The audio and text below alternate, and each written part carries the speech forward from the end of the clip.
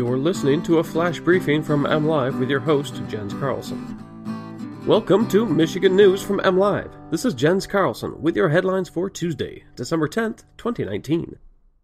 Today, emails show a firm knew about Flint water issues long before the public did. The military will need to work with states on PFAS pollution, and family drama spills into hunting season. Emails show one of the world's largest utility companies knew about lead in Flint's water, but didn't warn the public about it.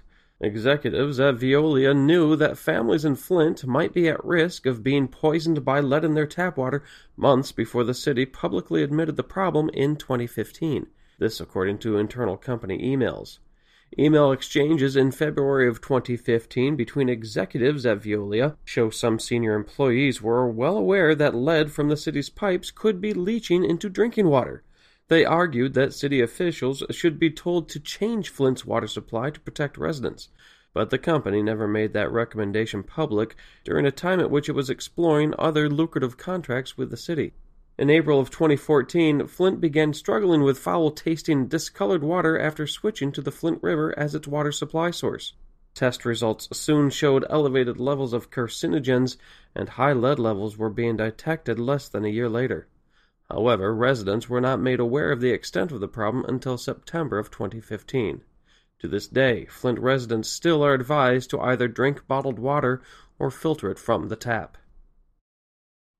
Michigan's longest-known site with PFAS pollution prompted one provision among a wave of national steps addressing the toxins. Now the military will have to follow state guidelines.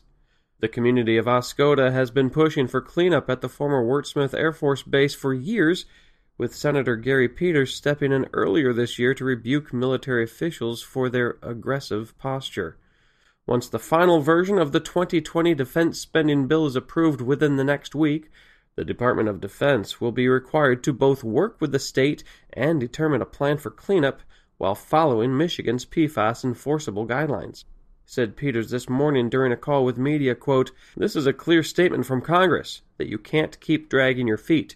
You'll have to work in a collaborative way with state government and begin cleanup, and do that within a year," unquote.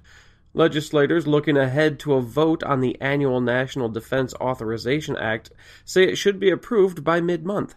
Both houses of Congress worked on versions that ended up containing multiple similar provisions to accelerate steps to regulate and clean up PFAS contamination across the United States.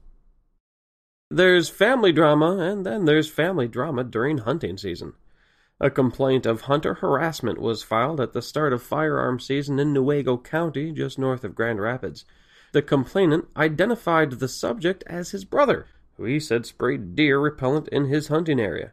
When a DNR conservation officer investigated, he found the suspect brother illegally hunting over bait on the family's private property. The suspect brother admitted to spraying deer repellent as an act of retaliation.